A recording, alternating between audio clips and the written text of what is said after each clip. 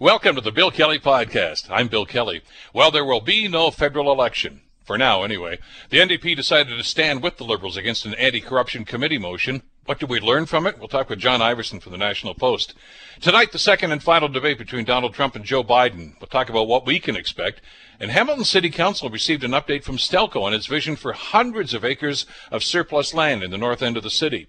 City Councilor John Paul Danko joins us with those details. The Bill Kelly Podcast starts now. Today on The Bill Kelly Show on 900 CHML. There was a vote yesterday, and it was not, well, it was a confidence vote, as the Liberals tried to characterize it. But the reality here was that this was about an anti-corruption committee that the Conservatives were proposing.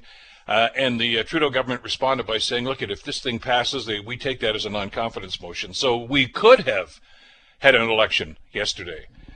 Global News' Amanda Connolly's got the details. NDP leader Jagmeet Singh kept Canadians guessing on how his party would vote as the prospect of a snap election loomed Wednesday. We're looking at options, but I want to make Canadians absolutely clear that we are not going to give the Prime Minister the election he's looking for. But in a key confidence vote that afternoon, his party sided with the Liberal government, defeating a Conservative motion to probe allegations of unethical pandemic spending. 3 Green and 2 Independent MPs also backed the government, among them Jody Wilson-Raybould, who called the Liberal decision to risk an election, quote, shameful. Their decisions mean Canadians are not heading back to the polls, at least for now. Amanda Connolly, Global News, Ottawa. John Iverson, National Affairs columnist with the National Post, writes about this today. 5 things we learned from the folly in the Commons on Wednesday, and he joins us on the Bill Kelly Show. Good morning, John. How are you today? Morning, Bill. How are you doing? Good. A pox on all of their houses. I mean, this was not their shining moment yesterday, was it? No, I think I said if anybody ran on the platform of barring anybody who wanted to be a politician from being one, they would probably win a landslide at the moment. I mean, I think that the political class is in disrepute all across the board. The Conservatives are bringing forward a pretty incendiary motion. Kind of stupid from their point of view, given the fact that if there was an election, they'd probably lose it. And then, of course, Justin Trudeau for saying, normal parliamentary procedure, an opposition day motion will paralyse the government. Well, opposition day motions since time immemorial have criticised governments for being incompetent and lacking virtue. This was no different. And this set a precedent that said we could have an election over an opposition day motion. The Conservatives are going to bring forward another motion, which seems to me to be equally liable to be a casus bellum for an election. And they realize the problem. For listeners who may not know this, so that this is another opposition day, and they're going to bring a motion. This is going to have to do with healthcare spending, which is really, going to be pandemic spending, some of the programs that they have already announced, with wide sweeping powers, not unlike what they're proposing with this anti-corruption thing. So before I heard that, I thought, John, I got to ask you, have they learned anything from yesterday? Apparently not. Well, let's see if he deems it a confidence motion. I mean, yeah. Pablo Rodriguez, the House leader, came out the other day and said, well, this committee would require the Prime Minister and ministers and senior public servants to appear before the committee and spend their time producing documents. Well, that's equally true of the latest opposition day motion, but that's always the case. The committees have the power to call whoever they want as witness. The only exception is the Governor-General. So we've got into a quagmire here. It's hard to see how we get out of it. It seems to me that the government wants an election. The NDP keeps propping them up. The government doesn't want to be propped up.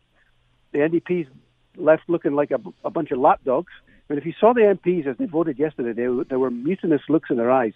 They hated doing that. And I think at some point the NDP is going to find a substantive issue with which to break on the Liberals and potentially cause an election. And I think that might be the fiscal update. Even though the NDP backed the speech from the throne, there's still leeway for them to say, well, what was promised in the speech from the throne is not in the fiscal update, and therefore we're not backing it. What will they do today if this motion comes forward as Mr. O'Toole is suggesting that it will? And again, I guess it really plays into whether or not the Prime Minister is going to call this a non-confidence vote again. Well, he hasn't received a good press for doing what he did. I mean, I don't think the public is impressed by him putting his own personal political ambition above the health and well-being of Canadians. And that, to me, is what he's done. So maybe he's learned a lesson. I mean, I wrote a book about him and how he had learned various lessons over the years. It was called The Education of a Prime Minister. Well, let's hope that there was an education for the Prime Minister yesterday. When you start looking at intent about who was trying to do what and what their rationalization was for the way that they acted yesterday and the day before that, clearly, John, the fact is, I assumed, I had John Malloy, a former Ontario cabinet minister, on the show yesterday, and he was a House leader, of course, back with the minority McGuinty government. And I said, what happens in a situation like this? He says, well, the phones are going back and forth. Okay, are you going to be with us? We'll promise you this. We found out yesterday that there was no conversation between the Liberals and the NDP here, which really kind of substantiates your point of view that the Liberals were kind of hoping this thing did fail. Yeah, well, I think there was a conversation, and the NDP said, we'll back you if you give us X. And the Liberals said no. I mean, I think there was a conversation about putting up the money for the student grant, which was the centre of the WE scandal, and redeploying that money. But the Liberals didn't want the NDP support on that basis, or apparently on any basis. So it is quite revealing, Singh's comment, and it led him to conclude that Trudeau wanted an election. It gave him an out because he said, well, we're not going to give him what he wants. It was a pretty weak excuse, to be honest. But I don't disagree with him. I don't think this was the issue that the hill that you want to die on. It's not an issue you can explain to people and say, well, we're having an election because of this, and we're the cause of it. It would have been the NDP would have held the balance of power. So I don't disagree with what he did, but I do think that he needs to rediscover his party's identity by breaking with the Liberals over something that he can win back support from traditional NDP supporters. Because right now, it seems to be the NDP's in free fall. Well, and that was the sense I got from watching some of the social media comments about this after the fact. Was the tone seemed to be, well, there go the NDP again. They rail against what the government did, but then they support them on a motion like this. Yeah, I think that not only them, and the Greens supported them. Even Jody Wilson-Raybould, who said the whole thing was shameful, backed the government. I'm not quite sure why she didn't just abstain once it became clear that we weren't going to have an election. But the whole thing really smells a bit, and I don't think anybody comes out of it particularly well. You mentioned 5 things that we learned in your column today in the National Post. One of them has to do with Erin O'Toole, and I wanted to talk to you about that because that's something that I was wondering about yesterday as well. He was willing, I guess, to walk the plank on this and say, look, if they do that, fine, we'll go and have an election. I don't think he wanted one, but talk to us about political strategy there. O'Toole is still relatively unknown to the Canadian voters. Their party is trailing in the Liberal, not by much. I think it's about 5 or 6 points, the last polling I saw on this. Was it politically wise for him to actually push this and figure, well, if it happens, it happens? No, I don't think it was. I mean, I think he was basically, it was the charge of the Light Brigade into the valley of electoral death, charging towards the guns, and he wouldn't have made it back from that charge, I don't think. I mean, he could have been the shortest-lived Conservative leader in history. You say the polls are 5 or 6 points, but the Liberals are in majority territory at the moment. Yeah. And in just about every poll, which is not surprising. I mean, we had a poll last week which said 1 in 3 people say they would be destitute without government support. People are anxious, and the government is basically, you don't bite the hand that feeds you, and at the moment the government is feeding 1/3 of voters. And we've seen in New Brunswick, and I think we'll see in British Columbia, and I think we'll see in Saskatchewan, that incumbent governments at the moment get re-elected, and they get re-elected with majorities. And if Justin Trudeau forced an election right now and won back his majority, I don't know how Erin O'Toole would survive that. So to me, you've got to harry, you've got to oppose, you've got to do your job as leader of the opposition, but you don't force an election. And I think by calling it anti-corruption, an anti-corruption committee, they were poking the bear, and it's you've got to be smart in these situations. He's only known by about 1 in 2 electors, and you can't win an election at that level. So he's got to get better known, and he's got to wait till the pandemic passes before he deliberately brings the government down. Well, yeah, if he wants any advice about how the Conservatives respond to leaders that make bad decisions, ask Andrew Scheer. The knives came out pretty quickly there, too. And you're right. I mean, he's putting his own political future at risk when he does something like this. But again, none of the leaders seem to come out of this smelling good. And there's no questions about Jagmeet Singh and his dedication now to the NDP cause. And your point, again, one of the 5 points, number 4 is Trudeau. Has the Prime Minister forgotten that it was a year ago yesterday that he was returned to office, but with a minority government, and basically that was a slap on the wrist. He seemed he seemed humble the day after that, John. Well, he doesn't look very humble right now. I mean, if you saw him in the House of Commons the other day, I would say his demeanour is increasingly presidential. There's an arrogance about him that the situation just doesn't justify, and this was purely personal. Now, whether it was personal because he didn't want to be embarrassed over the Wee affair, or personal because he wanted to improve his own political situation. Either way, it doesn't reflect well on him, and I don't think that Canadians would judge him well in it. I don't think it'll be enough for him to lose an election, but that's for all the honeyed words about putting Canadians first and their focus being on the pandemic. In this case, the focus wasn't on the pandemic. The focus was on the Liberal Party's electoral fortunes. And I think it was interesting to me that Chrystia Freeland seemed to break with that a little bit. And we saw Bill Morneau break with the Prime Minister's office over the pandemic response, and he wanted it to be, he had one eye on the economy. Chrystia Freeland, I think, has got her eye on keeping the economy afloat. And at the moment, that required legislation to get the wage subsidy through, the rent subsidy. She tweeted this out and said, we need to defeat this motion to get this stuff through and to get help to Canadians. Yet that seemed to be more of a case why there shouldn't be brinkmanship, why it shouldn't be a matter of confidence, than that it should. It seems she made a pretty good argument for Erin O'Toole. Well, exactly, and I think that was the consensus I heard yesterday as well, that, we got big problems in this country right now, pandemic, economy, etc., and they're all interrelated. Why the political gamesmanship? I mean, why are you playing silly games when there's a lot more important things that they should be focusing on?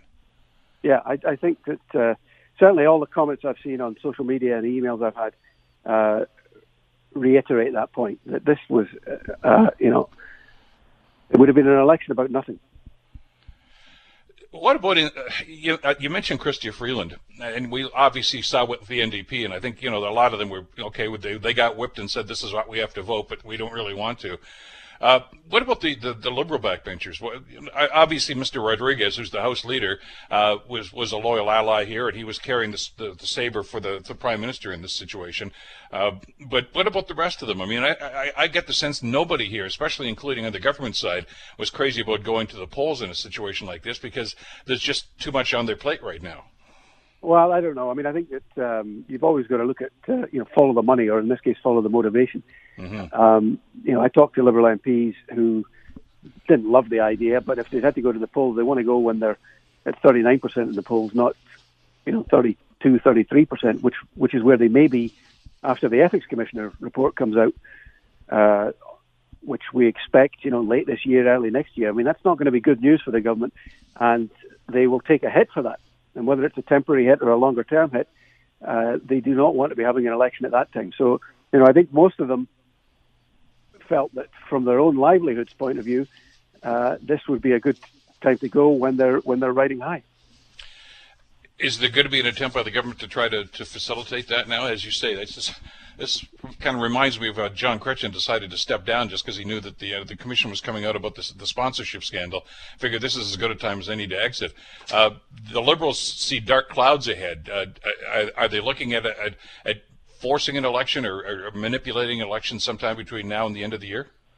I would think that that must be crossing their minds right now. I mean, they've got the perfect opportunity in a fiscal update stroke mini budget, whatever it turns out to be, in late November, early December.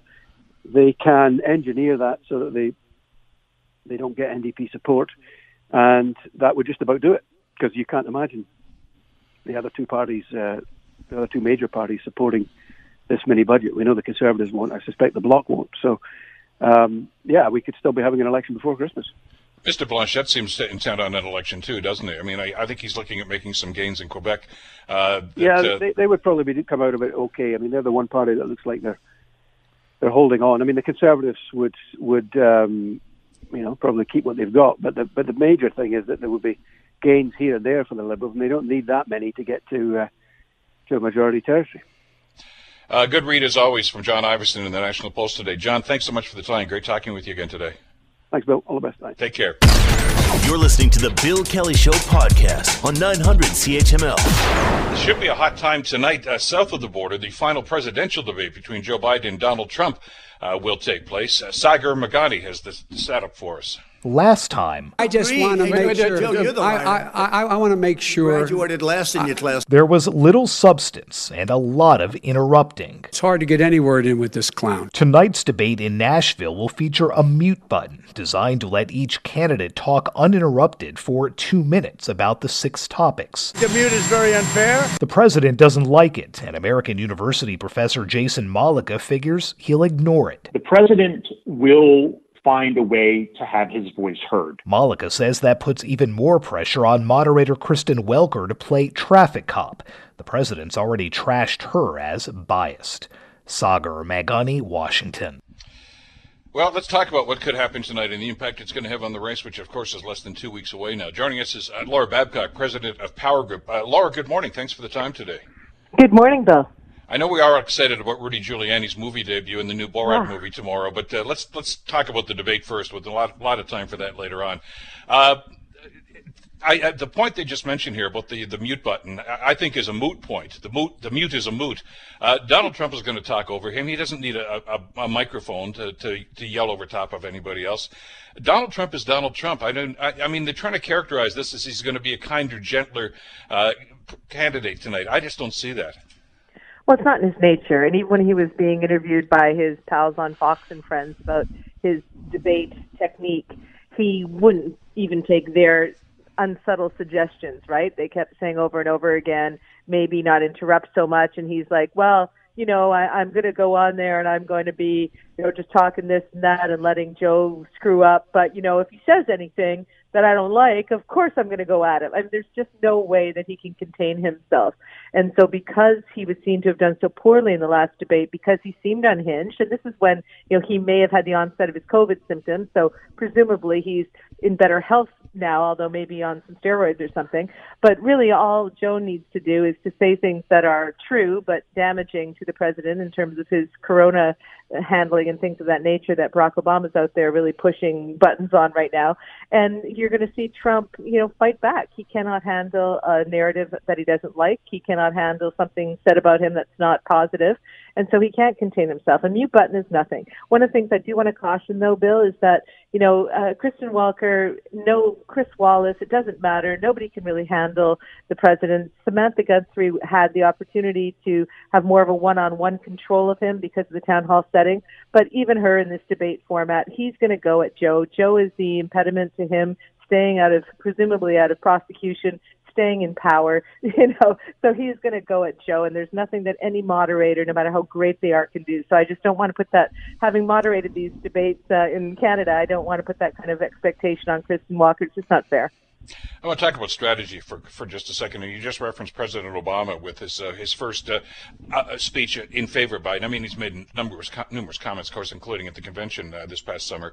But in Philadelphia yesterday, a scathing attack against Donald Trump. I mean, some personal things as well as some policy issues. He went right at him with no holds barred. And I think, in hindsight, Laura, that was done on purpose. I mean, he wants to get under Donald Trump's skin, and it's not too difficult to do that with Trump. He's very sensitive about personal things and a number of other things, too. I think the Democrats want the angry Donald to show up tonight. Well, I do too, and because he's out of control, and he's out of control in the stump, and he's out of control in the Oval Office for the last 3 years. And the biggest negative towards Trump is that he's all talk and no management ability, and we all have seen that. It's in stark relief in the number of deaths in the U.S. with COVID. And so, what? If you look back, this is really a long-standing grudge match. I mean, it was Trump who went after Obama with that racist birtherism campaign way back. Then you had Obama at the one of those, remember those quaint days when there were those press corps dinners where Washington press corps dinner. when the presidents could handle a little bit of ribbing and roasting, Trump canceled them, of course. But Obama went after Trump because he was in the audience then, and then Trump allegedly decided that's when he was going to run for president against Obama. So this has been going back and forth, and so Obama has really kept his powder dry in all of this until now because he's a strategist. He doesn't operate on over-emotional instinct. And so he went out there, and I thought he did two things in Philadelphia yesterday which were incredibly powerful. One was he picked up on the longstanding narrative that Trump has used, saying that Obama golfed too much and that Obama didn't work hard, and he is a businessman was going to come in and work all day. Well, it's turned out he's golfed more, and he even said that the pandemic forced him to work more than he wanted to, which Obama used against him scathingly. He said, if you'd been doing the job at all, the pandemic wouldn't be where it is.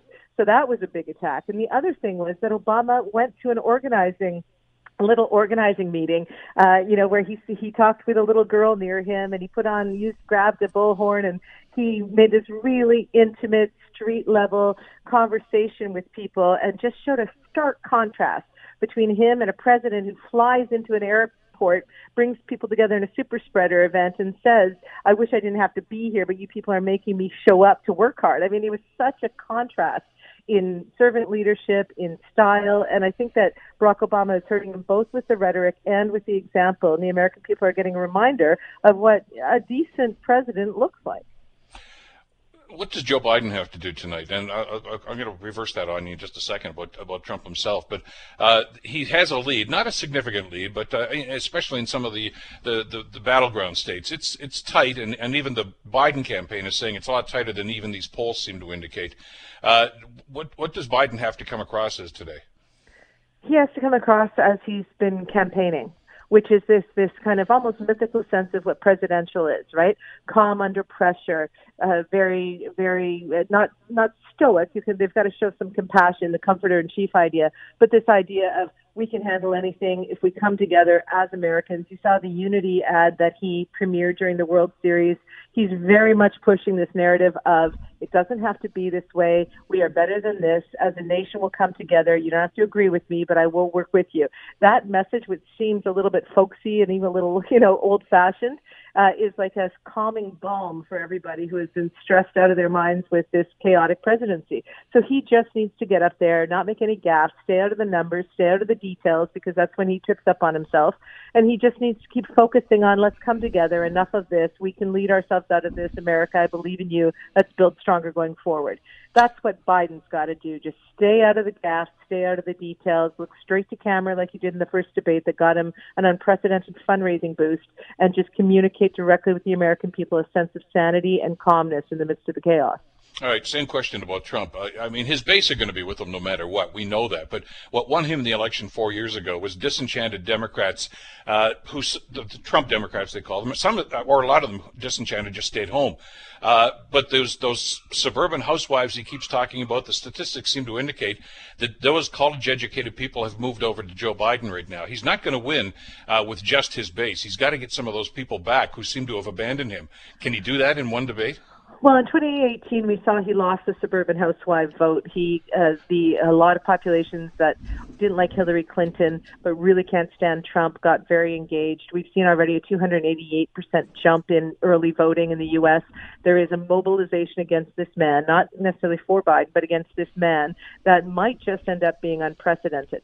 So what does he need to do? Well, there's something called the Bannon line, which is if he could, and Steve Bannon, of course, who we all know was one of the architects of Trump's policy, Steve Bannon has said that, if 3% of Republicans move over across the line towards the Democratic side, Trump can't win with his small base. And you've got people like the Lincoln Project out there saying that they think they've got 8 to 12% of those former Republicans moving away from Trump just to put, country over party. And so you're seeing that this real erosion of Trump's soft, squishy support that he used. And you also see high approval ratings for Biden. So he's in a tough spot. He's not fighting against Hillary as much as he may want to invoke her name these days. So what he needs to do tonight, what he needs to do is constantly say, you think you want this socialist to rebuild the economy? I'm going to rebuild it as great as I built it before. We're going to get you a vaccine. Let's put COVID behind us. Let's focus on the economy. And oh, by the way, I'm such a tough guy that Iran is trying to meddle with the election now because they don't want big tough guy Trump back in there. Biden's going to go back to the Iran deal. I mean, he has to do those two things. focus on the economy and focus on how tough he is on foreign policy and try not to stray from that. When he goes after Hunter Biden and all these silly, stupid things that their narratives are trying to put out there, he looks foolish, and all it does is make Joe look sympathetic. I got a minute left. I got to ask you about that. Hurriedly called a media conference yesterday. The director of national intelligence, John Ratcliffe, talking about Iran and Russia. And the president wants us to make sure about this. The president doesn't even believe Russia's done anything. But he talked about the Iran involvement in this. And essentially, what he described was them basically intimidating Democratic voters. Yet Ratcliffe trying to turn that around to say, because they're trying to get Donald Trump. Well, if the Democrats are afraid to vote, that doesn't hurt Trump. It helps Trump. Well, this is the whole thing. I mean, you've got Iran and Russia trying to get into the election and use intimidation tactics, at least the sort of the Proud Boy emails saying, if you vote, you're in trouble. It looks like bully tactics. It looks like strongman tactics. It looks like tactics you'd see in a non-democratic country. So, and those emails are telling Democrats to stay home, which of course helps Trump. Trump, though, having this been exposed, and if you saw his FBI people are trying to do their press conference last night, they look terrified. Now that he's exposed, he's trying to spin this and say, well, they're trying to make me look bad, like I'm part of some bad effort. No, what they're trying to do is suppress the vote against him, and we can all see that. So I think that's not great ground for him to get too deep into, but it looks bad. But he will say, and his base will believe it, that, he was tough on the Iran nuclear deal, and therefore they're trying to make him look bad. He'll spin it that way. I'm not sure that most people will buy it, though. Laura Babcock from Power Group. Always a pleasure, Laura. Thanks for this today. Thanks, Bill. I want to give a different perspective on this. I want to check in with Brian J. Karem, who's, of course, the executive editor for Sentinel Newspapers and political analyst on CNN down in Washington. Brian, glad you could join us today. Hope you're doing well. Well, I'm just dodging bullets, baby. Well, you're not going to the super spreader event, so I mean that's smart on your part anyway. How can, if Trump is running from behind, which all the polls seem to indicate, Brian, how does he make that up? I mean, this is like trying to score 3 touchdowns after the 2-minute warning. Can it be done?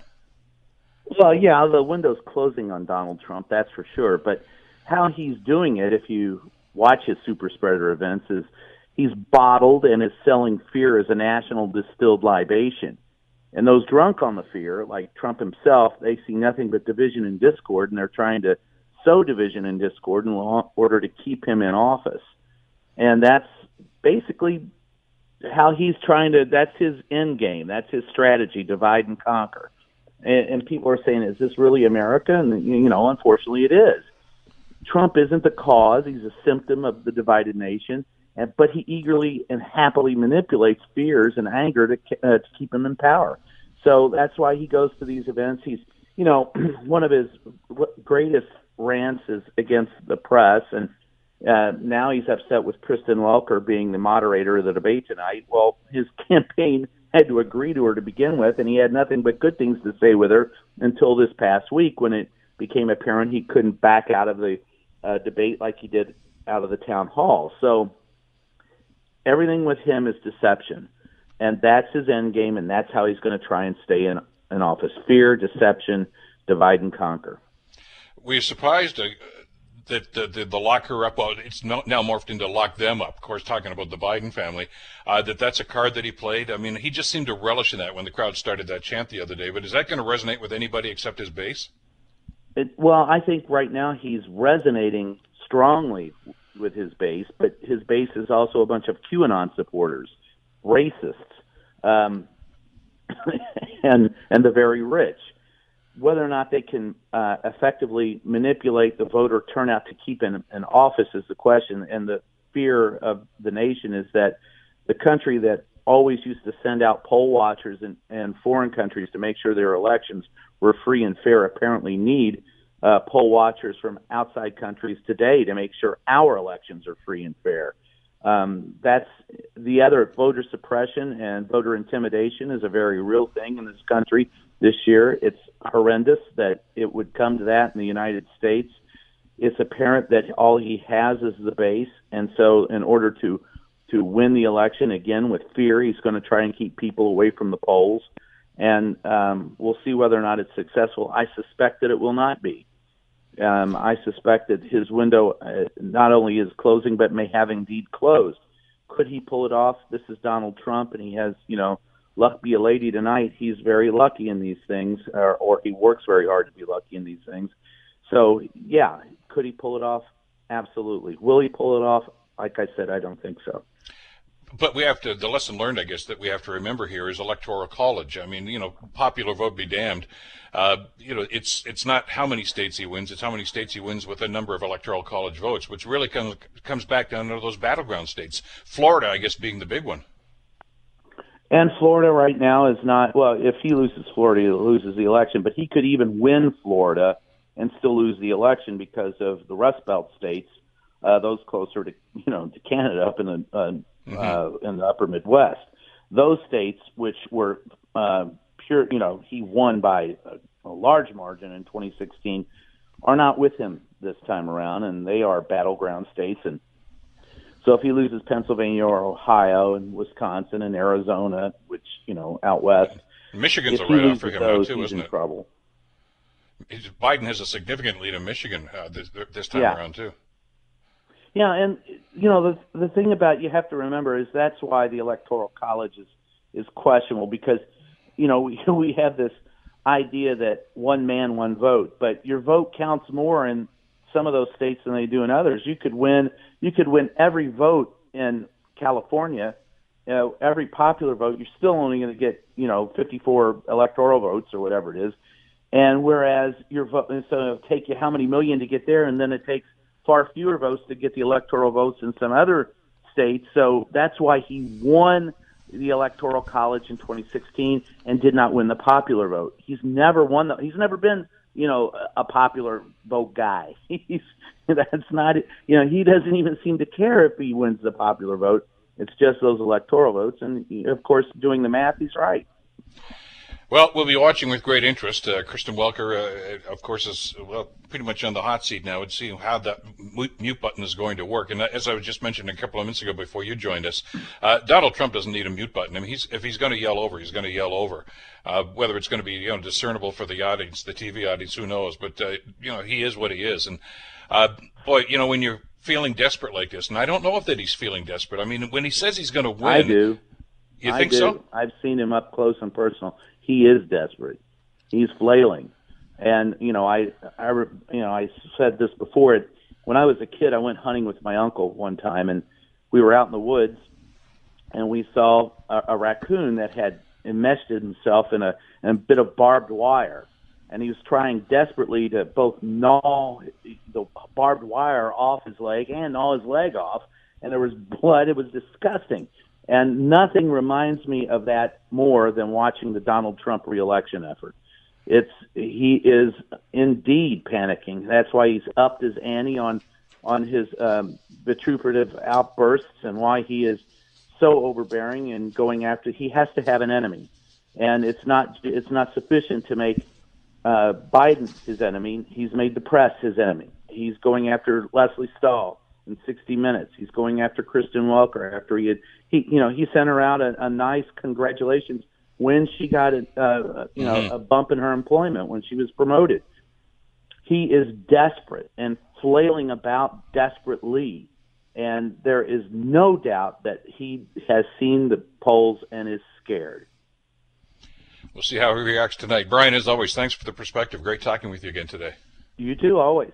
Take care. Brian J. Karem, of course, executive editor of Sentinel Newspapers and political analyst on CNN. You're listening to the Bill Kelly Show podcast on 900 CHML. Good news story for the city of Hamilton. The Stelco lands have been a piece of controversy for a number of years right now. I mean, these once proud steelmakers just about went out of business, bankrupt a couple of different times. U.S. Steel came over and kind of kept it afloat, but it didn't go well, and it certainly didn't end well. But Stelco is back and doing quite well, thank you very much, even during a pandemic economy. But there's still an awful lot of land there that they didn't think they needed. Well, the other day, before Hamilton City Council's committee, got some good news, actually. Peter McAllister is Stelco's chief development and operations manager, and he says there's about 550 acres which are surplus to their needs down on that piece of property, but they have a plan. We believe that we are going to be a very unique redevelopment project within the city of Hamilton and provide employment for the city and growth for the city. And of course, reuse a property that for many years has been underutilized. That's an understatement. John Paul Danko, the Ward 8 councillor for the City of Hamilton, was the chair of that particular meeting for Public Works. He joins us on the Bill Kelly Show to fill in some of the gaps. JP, thanks for the time. Glad you could join us today. A good news story, really, from a long-time resident of the north end of the city. This is a great news story for the City of Hamilton, and I think a great news story for Stelco as well. As you said in the intro, Stelco is absolutely back. This is an enormous development for our city, for our taxpayers, looking at 550 acres of new development property on the industrial waterfront in the port area is it gets to one of our major problems as a city, and that's the collapse of the industrial tax base in the past and all of those taxes being shifted to residential taxpayers. And through this project, it promises to bring in some new tax revenue that we haven't had in the past and take that burden off of those residential taxpayers. So it is an absolutely fantastic news story for sure. Just to give some of our listeners some perspective on this, back in the glory days, and I'm talking about the 1950s and 60s, when the North End was thriving with Stelco and Dofasco back in the Procter & Gamble, Firestone was down there. The industrial tax base, which essentially is located down there, accounted for about 65% of the tax revenue for the city, which did not, that was fabulous. So they were happy to pay it because they were all doing very, very well. But it took an awful lot of the burden off residential taxpayers. Well, that's more than reversed right now. The overwhelming burden on property tax now is on residential. So anything like this has got to be good news for everybody. Absolutely. This city was built on that industrial tax base and all the employment and jobs and spin-off that goes along with it. Now, this particular property has a bit of a history. You remember back in 2017 where the MPAC Corporation, which is a provincial agency, downgraded the value of these vacant lands from, they were valued at $180,000 per acre down to $100 per acre.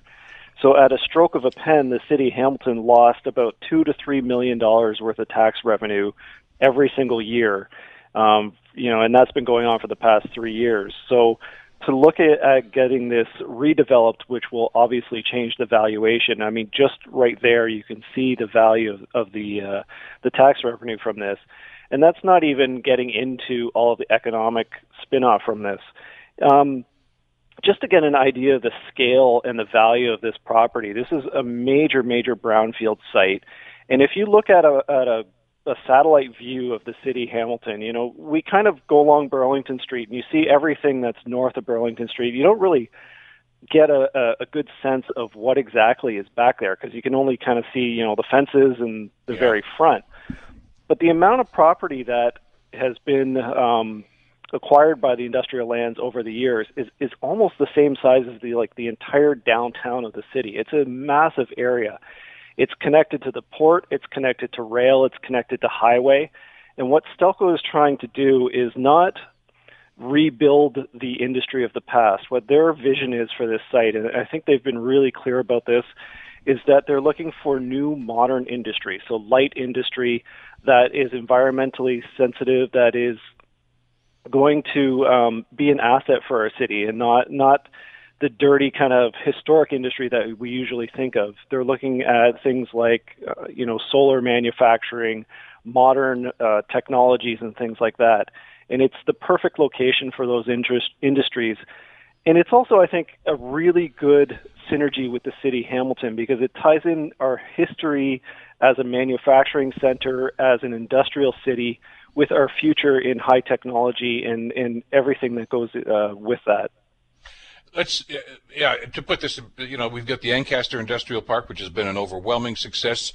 You've got the new one up at the East Mountain, which has done extremely well over the last little while, just off the Red Hill.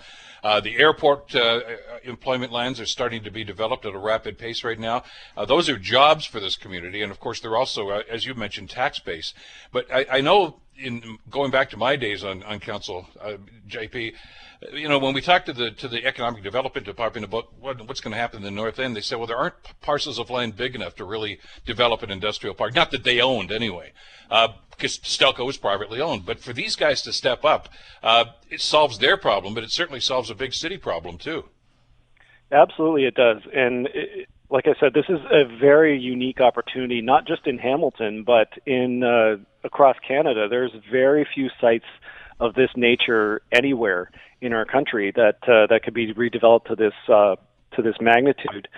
And what Stelco is looking to do is they're going to maintain their core steelmaking operations. There's actually about 800 acres in total. They're going to maintain their core steelmaking on the 250 acres that they need. And of course, Stelco is still a very viable business and a very important employer for the city of Hamilton. But they've seen the opportunity to leverage all of that vacant land, which has just kind of been sitting there. Its history is really interesting as well, because it was basically slag that's been filled into the harbor over the years. And to redevelop it, I mean, we're not going to redevelop it for condos or anything like that, because obviously it does have a history of steelmaking on the property. So the only real use for it is as industrial land. And like I said, the plan that they have for it and the vision that they have for this area is, I think, it's such a great opportunity for the city of Hamilton. But there are a couple of buts. I know that during his presentation, no kidding, Mr. McAllister talked about a few things, and one of them has to do with, as I understand it, a sewer use bylaw and something about road traffic. I mean, which ties in nicely, by the way, with Hamilton's multimodal transportation system that they've developed here. I mean, as you mentioned, especially down by the waterfront, you've got rail, you've got certainly you got truck traffic there, and that's a big part of this. We have the busiest cargo airport in the country, and so she's shipping that comes out of the harbor too. We have one of the busiest harbors in southern Ontario, and right through the Great Lakes too. So it's a perfect situation. But there's some issues that need to be worked out here, I understand. There are. So one of the problems is that Stelco's proposing on legally subdividing this property into 7 separate parcels, and the problem is that through our water and sewage bylaws, we as a city need access to those parcels. So you can imagine, especially in an industrial area, we are responsible to our residents, and we have a duty to make sure that our sewers and water systems are in good working order. We need to be able to get in to inspect them, and to make sure that, especially in an industrial area, what is going into the wastewater side is what's supposed to be going into the wastewater side, and to keep an eye on that kind of thing. So, again, historically, this is a massive area that was developed over 100 years of steel making, and there's no rules back in the day when they built this stuff. So the sewer systems that are in place there, the water systems that are in place there, it was kind of just built as an ad hoc over the years. You know, whenever they built a new plant, they're like, oh, I guess we need a sewer for that, and they, put something in. And they also didn't build it to city standards. There was no inspection. There's actually very kind of few records of what's actually there. And when they built, a massive plant, they weren't thinking about it being developed into an industrial park. They were thinking about how it's going to work as a plant. So the amount of water servicing, the amount of sewerage capacity, things like that, are not necessarily what we need for new development. So that's something that our staff are working with Stelco on. I think planning economic development staff and our public works staff are all very cognizant of how important this project is to Stelco and to the city of Hamilton. So we're working together with Stelco and their team to to come up with solutions to this, because this is obviously it's in everybody's best interest for this to move forward, but we still have to be cognizant that we still have responsibilities through our city processes and bylaws to make sure that things are done right. Is it doable to come up with a compromise here? Oh, absolutely. It's just a matter of coming up with something that works for both, our city bylaw, our city staff, and for Stelco, and that's going to take some negotiation. Yeah, because there's going to be a cost involved in this, and that's certainly, I guess, going to be a factor in these discussions. And what about time frames here? I mean, it's always fabulous to hear this, but I mean, they're not going to put the shovel on the ground tomorrow. This is going to take some time for this to develop, I would think. Well, going back to 2017, when there was a transition from U.S. Steel to the new buyer, and these lands were actually supposed to be sold off to a provincially controlled body as part of that settlement. Yeah, how'd that work out? Yeah, so that obviously didn't work out, and Stelco, I think, realized the value of this property. So I think that they're quite keen to move on it quite quickly. Obviously, the City of Hamilton, it's our interest to have this, up and running as soon as possible. But, we still have to go through our normal processes to make sure, as I said, that things are done the way that they're supposed to be, and that we're fair in applying the same processes to everybody citywide, that we're not, treating one development any way differently than we would treat anybody else. No, exactly. But your point about 2017 is well taken. I mean, that was supposed to be, it was an agreement between the province and all the parties involved, and that had to do, of course, with the bankruptcy and all the stuff that was going on at the time. And at the time, the city thought they had a pretty good shot at getting those lands, and they're looking with a little envy on those. And then when the province reversed that idea and Stelco came back in there was a lot of gnashing of teeth at City Hall, because they were really looking at that as a way to generate revenue, especially tax revenue. But it looks like this is going to be a happy ending, and it's going to be a win for everybody. I think so. Again, it just is such a good fit for the city of Hamilton, and it's something. It just seems like our city is just firing on all cylinders. And despite COVID, despite everything that's going on right now, we just hit $1 billion in building permits.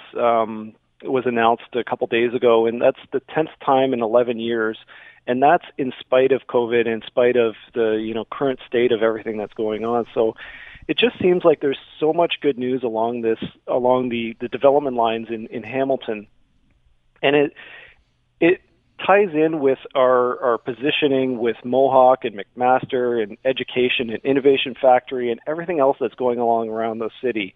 That this is the perfect it's almost the perfect storm of economic renewal in our community.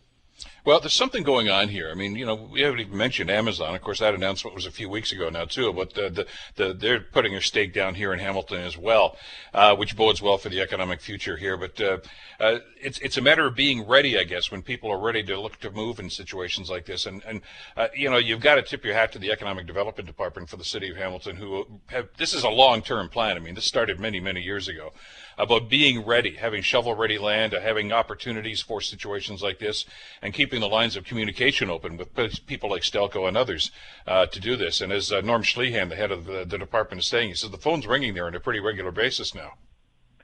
Exactly, and it's really interesting. So something like the Airport Employment and Growth District is something that has been in place for a long time, and it was about being future ready.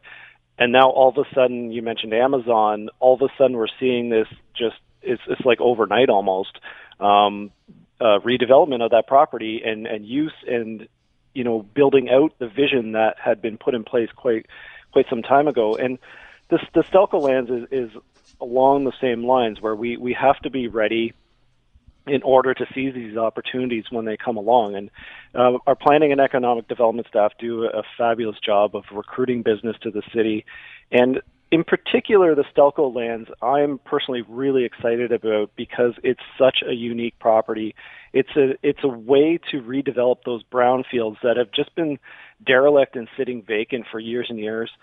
And it's also, in a way, it gives people access to some of those industrial lands that we've never had before. And there's some really, really interesting industrial architecture that's there, that's left over, again, from, the history of 100 years of steel making. And the Stelco plan is all about highlighting that and celebrating, the past and building towards the future. So, yeah. Well, I watched that part of the meeting the other day, live stream, of course, and I was really pleased to see the unanimity by your committee members, too, for this. And they're pretty enthusiastic about this. So we'll follow this story and stay in touch with this, John Paul. Thanks so much for the time today. Thanks for having me on, Bill. Sooner or later, we'll be back in studio. Yes, one of these days. I hope so. John Paul Danko, the councillor for Ward 8 and, of course, the chair of the Public Works Committee for the City of Hamilton. The Bill Kelly Show, weekdays from 9 to noon on 900 CHML. The Bill Kelly Podcast is available on Apple Podcast, Google Podcast, or wherever you get your podcasts from. You can also listen to The Bill Kelly Show weekdays from 9 till noon on 900 CHML. I'm Bill Kelly. Thanks again for listening. And don't forget to subscribe to the podcast. It's free, so you never miss an episode. And make sure that you rate and review.